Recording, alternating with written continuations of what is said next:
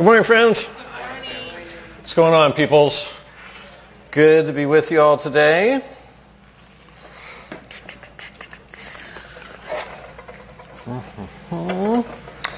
Hey, so let me tell you a little bit about me and prayer. We're starting a new series today. For the rest of the summer, actually, we're going to be talking about how to pray, and specifically how Jesus teaches us to pray. So I was in my mid-30s. I'd been a pastor for at least 10 years at this point. But I remember this point of frustration in prayer. Probably many of you who are or have been or are considering being praying people can relate to this. But I don't remember exactly what it was. It was, how distracted I get in prayer, or feeling like, I show up and I say the same thing to God every day, or, one of those kind of common prayer frustrations. But I remember being just really frustrated and being like, man, Jesus, would you teach me to pray? And this light bulb went off in my head at that moment where I remembered in Luke chapter 11, Jesus' disciples asked that exact same question. They say, Jesus, teach us how to pray. And he answers them. And I just had this light bulb moment where it's like, oh my gosh, Jesus has actually answered the question that I am asking already. Why am I not embracing that answer? And that was really the first time in my life that I looked at what we commonly call the Lord's Prayer as something more than just this prayer we recite. That it is that, of course, but it also it's Jesus' answer to the question, how do I pray? He has answered that question. And I was just so hit with it and was like, man, where have I been? Why hasn't this occurred to me? Why am I not paying attention to the masterclass that Jesus has already given in how to pray? And it is an absolute masterclass in how to relate to God.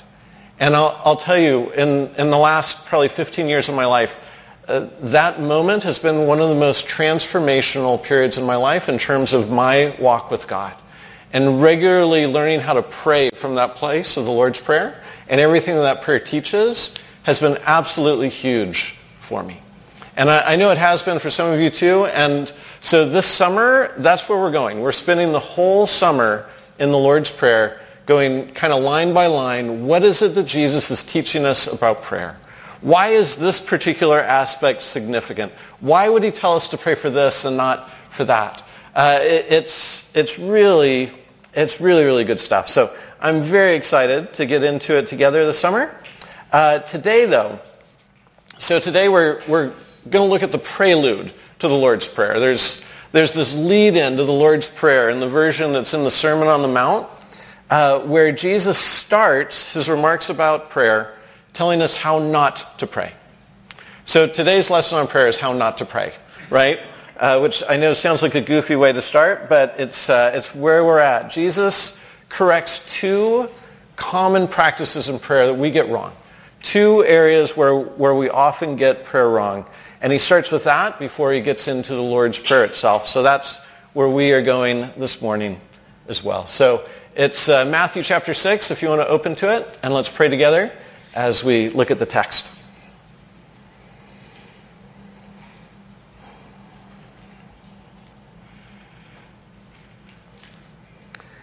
Heavenly Father, this morning, as we come to you in worship, we pray, God, that you would be meeting us here. God, we want to come to you honest about our desire to be people who walk close to you, but honest too about the difficulties we sometimes face in that, in prayer and in other ways too. God, would you just be doing your work in us, drawing us close to Jesus, molding and shaping us into his image, and teaching us through his words to pray like Jesus prays. So God, we ask you for this. We trust you for it. And we pray in Christ's name. Amen. All right, Matthew 6, starting in verse 5. It says, when you pray, do not be like the hypocrites, for they love to pray standing in the synagogues and on the street corners to be seen by others. Truly I tell you, they have received their reward in full. But when you pray, go into your room, close the door, and pray to your Father who is unseen. Then your Father who sees what is done in secret will reward you. And when you pray, Do not keep on babbling like pagans, for they think they will be heard because of their many words. Do not be like them, for your Father knows what you need before you ask him. And then he follows with, this then is how you should pray, and goes into the Lord's Prayer. But focusing this morning on the do nots, focusing on how we're not to pray. So 2 ways that we commonly get prayer wrong. And the first one that Jesus points out here is that prayer is not a way to appear more spiritual than you actually are. First, he points out how the hypocrites do it. And again, just briefly to look at verse 5, he says, when you pray, do not be like the hypocrites, for they love to pray standing in the synagogues and on the street corners to be seen by others. He says when they do this, they've received their reward in full. So hypocrite, that word for us is often associated with religion, right? Other things too, I guess, but it's a word that in Jesus' day didn't really have strong religious connotations. Most literally, it means an actor. It's a term from the world of the theater. So a hypocrite was somebody who would go on stage and they put on a mask. It's a pretender. Jesus is saying sometimes when we come to prayer, we aren't coming as actual religious people seeking God. We're coming as religious pretenders. That there's another motive that is bound up in this for us. For this person that's praying this way, prayer is not so much about God as it is about other people. And perhaps in the case like of these that Jesus is pointing out in this text, their focus is not on God, it's on their status in the religious community. Right? Folks who pray in such a way that others will look at them and say, wow, that guy can really pray. That is a really spiritual person. That is a really holy person. And we might note here too that prayer is not the only way that we can do this. Right? Read it later this week, but if you read all of Matthew chapter 6, he points out 2 other ways that this commonly happens too. Points out people who give in such a way, right? This is a good spiritual practice. We talked about this a few weeks ago. But people who give in such a way that it's not really about their giving, it's about themselves and how they can look in front of others. And he points out fasting, and some people will fast in such a way that others will look at them and go, wow, that's a really spiritual person. They fast. I could never do that. You know, this sort of a thing. Elsewhere, also in Matthew's Gospel, there's another passage where Jesus is talking about this outward show of religion. And he says, you know, some of the religious leaders, the thing that they will do is they'll take the tassels, which are used for prayer. They'll take the tassels on their garments and make them extra long, right? Everyone, if you're an observant Jew, you're supposed to have these tassels on your robes that were reminders of certain aspects of prayer. But they would make these long so people could see them, right? And these things called phylacteries, these boxes that would have a little sliver of a scripture scroll actually physically in it, and they would wear these on their arm or on their head. Jesus he said they would take these and they'd make them extra big so that everyone could see that they're walking around with the scriptures. It would be like walking around with a giant oversized Bible around other Christians, so they would go, wow, look at that person. They've got the NIV, ESV, NLT, double thick study Bible. That is a very spiritual person, right? And the Pharisees are doing the same thing. Extra big everything so everybody could see and be like, that's a spiritual person. Look at the phylacteries on that guy. That is a serious, serious religious person. And Jesus is like, no. That's not the point of prayer. It's not about how you look to others. It's not about appearing more spiritual than you are. No, it has something to do with you and God. And so Jesus is adding this corrective to them. Now, some of you may already know this, because I don't think it's well hidden, but I'll throw it out there for you anyway. I think when it comes to this kind of spirituality, this outward show of spirituality, pastors may actually be the worst offenders that there are. Call it maybe even a job hazard, something you have to look for as a pastor. But like I used to dread going to pastor meetings because sometimes it felt like a pray-off, right? one person would pray, and then the next person has to offer a prayer that sounds a little more spiritual than that person. And the next person has to just sprinkle in some theology so that they can kind of show that they're more spiritual than this is super embarrassing, but this actually happens, right? Or you'll be in these pastor gatherings, and there will be sort of this this casual slipping into conversation of, oh, well, this is how big my church is, or this is how many folks we've baptized in the last year, or this is how many degrees I have, or this is how many churches I've planted, or whatever the point is that you feel like you can sort of humble brag, it makes its way into conversation. It's kind of gross, but this is the reality, right? This is a temptation that I get. And what about you? Are there aspects of your life with God where you feel like this can sort of creep in there?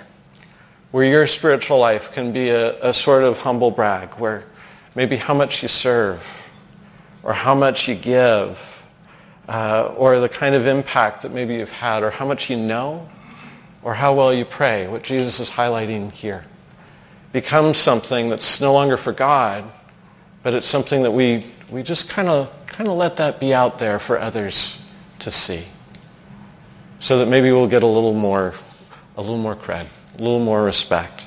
That maybe we'll get our insecurities massaged a little bit. Jesus says, listen, if this is you, if this is something that you find a temptation in your life and you slip into, he says, then that is your reward. Then people looking at you and saying, wow, look at them. That's the reward that you get from prayer. And I don't know about you, but like that's a humbling word. I'm looking for something more in prayer than that. So what's the corrective? Jesus says, if this is your temptation in prayer, what do? Verse 6, he says this. He says, instead, when you pray, go into your room, close the door, and pray to your Father who is unseen. Then your Father who sees what is done in secret will reward you. Right? He says, do this. Be a person who prays, but don't parade it. Just go to God to be seen by God. And that's it. Right? Now, don't mishear this. Jesus is not saying don't ever pray in public. As you read through the Gospels, there's plenty of that happens. It's not a matter of where you pray or with whom you pray. It's a matter of our heart posture. It's a matter of our motives. What is it that we are looking for when we come to prayer? The approval of God or the approval of man? And this is really good. He says, now when you do it this way, when we're coming to God not for what others think of us, but when we're coming to God for God's sake, he says, our Father who sees what we do in secret will reward us. Our reward. And think about this. Really take this in. So the reward, when we are praying to God in a way that's earnest, when we're praying in the way that Jesus is going to teach us here to pray, the reward in that is going to be growing closer to God. The reward is going to be looking more like Jesus. The reward is going to be greater presence in our life of the fruit of the Spirit. The reward is going to be becoming the type of person who has more peace, even when our circumstances would dictate that we shouldn't have peace. The reward is going to be becoming the kind of person who has joy, even when the circumstance in our life is not feeling especially joyful. The result is going to be being the kind of person who's able to love others even when we don't feel like loving others. The rewards are big. Think about this, right? This isn't a small thing. Think about this as kind of a quality of life thing, right? And maybe when you and I think about quality of life, we're more likely to think of something like the kind of car that we drive, or the house that we're in, or the job that we have, or how much income. But think about this. If you have a tremendous income, but you have no patience and no self-control, and you find yourself barking at your children and yelling at your spouse, there's a greater quality of life that you could have that has nothing to do with those other things. So much of our quality of life has to do with what God has done in us, not so much what's happening around us. This is a quality of life issue. The reward that we gain from being people who are learning to pray like Jesus is a whole different way of experiencing life. And it's worth it. In saying this, Jesus is giving one corrective point to what at least one aspect of prayer is, and it's this. It's that prayer is simply being present with God. It's not about how it affects others. It's about simply being present with God. And this is one of those things where being a dad has helped me so much to understand this more. What it means just to be with our Father in heaven. For me, and increasingly, I've got 2 girls, 2 teens. Man, being with them is something that I just desire so much, right? Especially at this age, as they're starting to differentiate, and they're not around us as much as they were when they were little. But just being with them, right? And so it's interesting. Like with Abby, she's our artsy, musicy kid. For me, being with her usually means doing something that involves music, right? Thankfully, I usually like the music that she likes, so it kind of works out in that way. But even if she didn't, that's not the point, right? With Hannah, so often it has to do increasingly with athletics, because we thought she was just a student. Turns out she's kind of a student athlete. That's developing in her, so that's like, okay, that's kind of fun. Or epic movies, watching Lord of the Rings or Harry Potter or whatever. Indiana Jones next weekend. Looking forward to that. I hope it's going to be good. Don't break my heart again, Steven Spielberg. Make this next one a good Indiana Jones. But it's funny. Back to Abby. So I've taken Abby to 3 21 Pilots concerts. They were amazing, actually. They were fabulous. I've been telling her since she's like 13, okay, I'll take you to whatever, but I'm going to have to be there. I'm your security detail. I'm not sending you as a young teen into some concert venue. The latest one we went to see this little independent alternative Christian band called Gable Price and Friends. I don't know if anyone's ever heard of them. I hadn't. But it was downtown. It's in this little venue. It's like 300 people in this little, I don't even know what it was, in this thing. We're in this room together, right? And just being with her in this was so much fun. But I was praying, God, would you just bless her in this thing? I wanted this to be such a great experience for her. And so we're in there, and the average age in the room is like 24. It's all like college students, and they're all hipster looking, and then I'm in there like grandpa among all these, and managed to kind of politely bully our way all the way up, so I got Abby all the way to the stage. She's like belly against the stage during the show. This is like her dream, right? And all these overly friendly college boys are coming up and saying hello to her, and I'm standing up as tall as I can and saying, "This is Abby. I'm her father," and they'd smile and appropriately back off, but I mean it's a great show, and she's interacting with the band while they're up there. At the end of it, the guy throws the set list into the crowd, and I give a Holy Spirit shove to the guy next to me, and I grab it, give it to Abby. It was the whole thing. I mean, it was such a great night. But, this is not a place that you would have found me on a Saturday night on my own. But because I got to be with my daughter, man, it was a night I'll never forget, let alone the experience that it was for her. Right? Jesus is saying to us here that at the heart of prayer, you have this practice of simply being with your Father.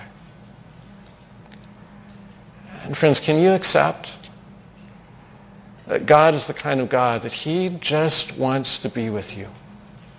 Not just that he loves you, right? Because maybe theologically it feels like he has to do that, but God actually likes you.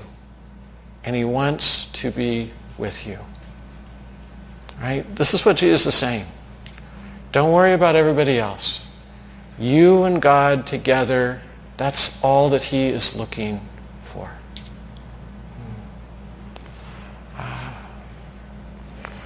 So, well, that's the first one for us. Jesus is saying, don't parade it. Prayer is not a way to appear more spiritual than you are. It's just being present with God. That's one. This is number two. He says it's not just the hypocrite or the pretender who's praying wrong. It's also the person that Jesus refers to here as the pagan. Verse 7, he says, and when you pray, do not keep on babbling like pagans, for they think they will be heard because of their many words. Do not be like them, for your Father knows what you need before you ask him. Right? And this is second. It's the prayer is not a way to make God do what you want. Prayer is not a way to figure out how to manipulate the Almighty and get him to say yes to the things that we are asking. But this one, if you don't relate to the first, I'm sure you'll relate to this one. There is a strong temptation for us in prayer to figure out, how can I do this in such a way that I can get God to do what I want? It's prayer as manipulation, prayer as functional rather than relational. And when Jesus refers to people here as pagans, it's not an insult in their setting. That is referred to folks who are religious, but they're not Jewish. And the Jews had a very different way of relating to God than the other cultures around them did, the pagan cultures. And for the Jew, basically the heart of it was this, that they had what they called a covenant with God. That God had laid out for them a promise of what it meant for him to be their God and for them to be his people. And at the heart of this promise that God was going to walk with them and love them and care for them was the Torah, was the law of God. And they looked at this as this tremendous privilege. You look in like the book of Deuteronomy especially, you have these lines in there where it says things like, who are we that we deserve this? That God would come alongside us and give us this roadmap for how to live. Right? It's a lot different than we sometimes respond now to the laws of God, which we feel like, this is a hassle. Why would I have to do that? They were overjoyed. No God does this. No God gives you an owner's manual for how to live your life. They're thrilled over this. And it made for this very personal kind of way to walk with God, to hear from him, and even as they're praying and having God hear from them. Now, in contrast, the pagan religions, and this is what Jesus is referring to here. In the pagan religions, you of course had a God, but it was very different. And our closest parallel to this, the way that we might understand it best, is in high school, did you have to study Greek, Roman mythology at all? Anybody get into that a little smush? So when you look at kind of the Greek and Roman gods, and this was true of the other gods in the ancient world too, you have these gods, and they're powerful, but they're also unpredictable and capricious, and they're super selfish, and they're not especially moral either. And your main job as a worshiper was to keep your gods happy. You had to appease the gods, because if the gods were angry, you might get smited in some way. And if your gods were happy, then maybe you'd get blessed with, say, good fertility in your family, or you'd maybe get blessed with good crops that year, or whatever it was. So it was all this matter of, how do I manipulate my gods? How do I pray in such a way that my gods are going to do what I want, that my gods won't get upset with me, that the gods are going to be subject to my control? Jesus says there's a way to do religion where it's no longer about relationship, but it's about mastering the mechanics of religion. If you think about it, it's another form of outward display. This one not to impress others, but this one designed to manipulate God. And Jesus says to them, you don't have to do this. You don't have to come with your many words, as if you pile up enough of them or you put them in the right order, then somehow God's going to say yes to whatever your request is. My favorite example of this is to this whole many words thing. So in the Tibetan religion, they have this thing called a prayer wheel. And the practice started with you would write out your prayers and you would sort of submit this at the temple of your God. And as you put it in the bowl or what have you, then your God would hear that prayer. But they came to think, well, you know what, if we do this more often, God will hear us more. And so they would bring more and more of these requests. And then finally, they developed this wheel where you take the request and you put it on this wheel and you've got a crank on it and you just spin this thing, right? And it's like technology used for prayer. And so the more it spins, the more the prayers are going up to heaven, the more your prayers are being heard. We're sometimes not that different than the Tibetans or the pagans that Jesus refers to in this passage. Thinking of if we can just get the prayer right, if we can do it enough, if the words are right, then maybe we will unlock God's blessings for us. I've seen maybe you have too almost a paranoia in this about the formula, right? Did I say in Jesus' name when I prayed? Maybe I should do it again if I didn't, because perhaps then it won't count. Did I say amen when I was done? Did I just eat food that I didn't bless before I ate it? That's unblessed food. Which, of course, the Bible doesn't actually say you have to pray for your food before you eat it. But we do. I think it's probably a good thing to give thanks. But there's not a formula for that. We act so often as if there is. As if God hearing our prayers is contingent on the words we use, how many there are, if they're in the right order. Jesus says, no. That isn't how prayer works. It's determined not by the words you use, it's determined by the kind of God that we have. A Father who knows what you need and who is eager to give it. We might state the corrective on this one like this, that prayer is not trying to figure out how to get God to do what we want, but prayer is learning to trust in our Father's care. Learning to trust in our Father's care. Jesus says there is a God who's already heard you, and actually he already knows what you need before you ask. Why do we pray if God already knows what we need? Right? Well, that sends us back to point one. God actually wants to be with you.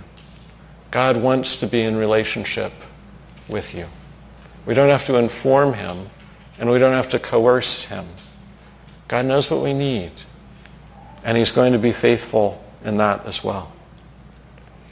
A little later on, it's Matthew 7. Jesus puts it this way. He says, ask and it will be given to you. Seek and you will find. Knock and the door will be opened to you. For everyone who asks receives. The one who seeks finds. And to the one who knocks the door will be opened. Which of you, if your son asks for bread, will give him a stone? Or if he asks for a fish, will give him a snake? If you then, though you are evil, know how to give good gifts to your children, how much more will your Father in heaven give good gifts to those who ask him? Right? Jesus says prayer is not a way to manipulate God into doing things he doesn't really want to do. Because God isn't that way. He says even a lousy parent still does halfway decent in giving their children things that they actually need. He says, how much more? How much more will your Father give you what you need? I think about this too with my kids. It's interesting. They're still in an age where there's plenty of kind of working the system and figuring out, okay, if I ask Dad at this time, that's going to go better than if I ask him at this time. And they're not all wrong in that. But the bigger picture, it's interesting as they get older and they're starting to learn that I really like to say yes. When at all possible, when they ask for me for something, I really want to try to find a way to say yes. And it has nothing to do with how they ask or when they ask. I want the best for them. And my yes or my no or my wait or my you're asking for this, but I know you really should be asking for this because that's the thing that you need. it's not based on what they do. It's based on the fact that I love them and I will do anything that I can for them. Friends, can you receive that maybe God looks at you like that? That when Jesus says God is your Father, when he says that God already knows what you need before you ask, that maybe it's because God is attentive to your life and he loves you. And he wants to say yes. He loves to say yes.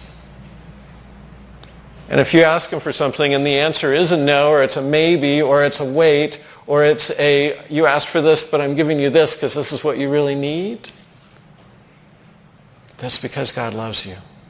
It's not because you didn't get the formula right. It's not because you didn't pile up enough words to make God say, fine already, I'll do it. You have a Father who loves you. And he's going to respond to you in prayer based on that. You know, here's the thing. I think there's a number of reasons that we struggle to trust our Father's care for us. Right? And we'll get into some of those next week when we come to the beginning of the Lord's Prayer, which begins with our Father who is in heaven. Right? This is the starting place for Jesus, is knowing to whom it is that we pray. But there's just one of those things that I think causes us to pull back and hesitate. One of those is that we sometimes worry, is my sin going to create a barrier between me and God? And we worry about that because there's some truth in that. Our sin does create a barrier between us and God. But the reason that Jesus can say what he is saying here is that Jesus took on himself that anger for our sin. He took it onto himself. The wrath of God that would be upon us, it's already come upon Jesus instead. And so there is no wrath, there is no anger, there is nothing left to be done because Jesus is the one who has done it. He has given us a clear path to this relationship with the Father who loves us and wants to be with us. There is no barrier. The cross has torn all of that down. And so for you and I, because of what Jesus has done, if that's something that we've taken in, we've received Jesus' work in our lives for ourselves, we can come to the Father confident, like a child, knowing that he is eager to meet us where we're at, to give us what we need, and more than that too. Well, from here, Jesus goes into the words we'll be looking at in the weeks to come.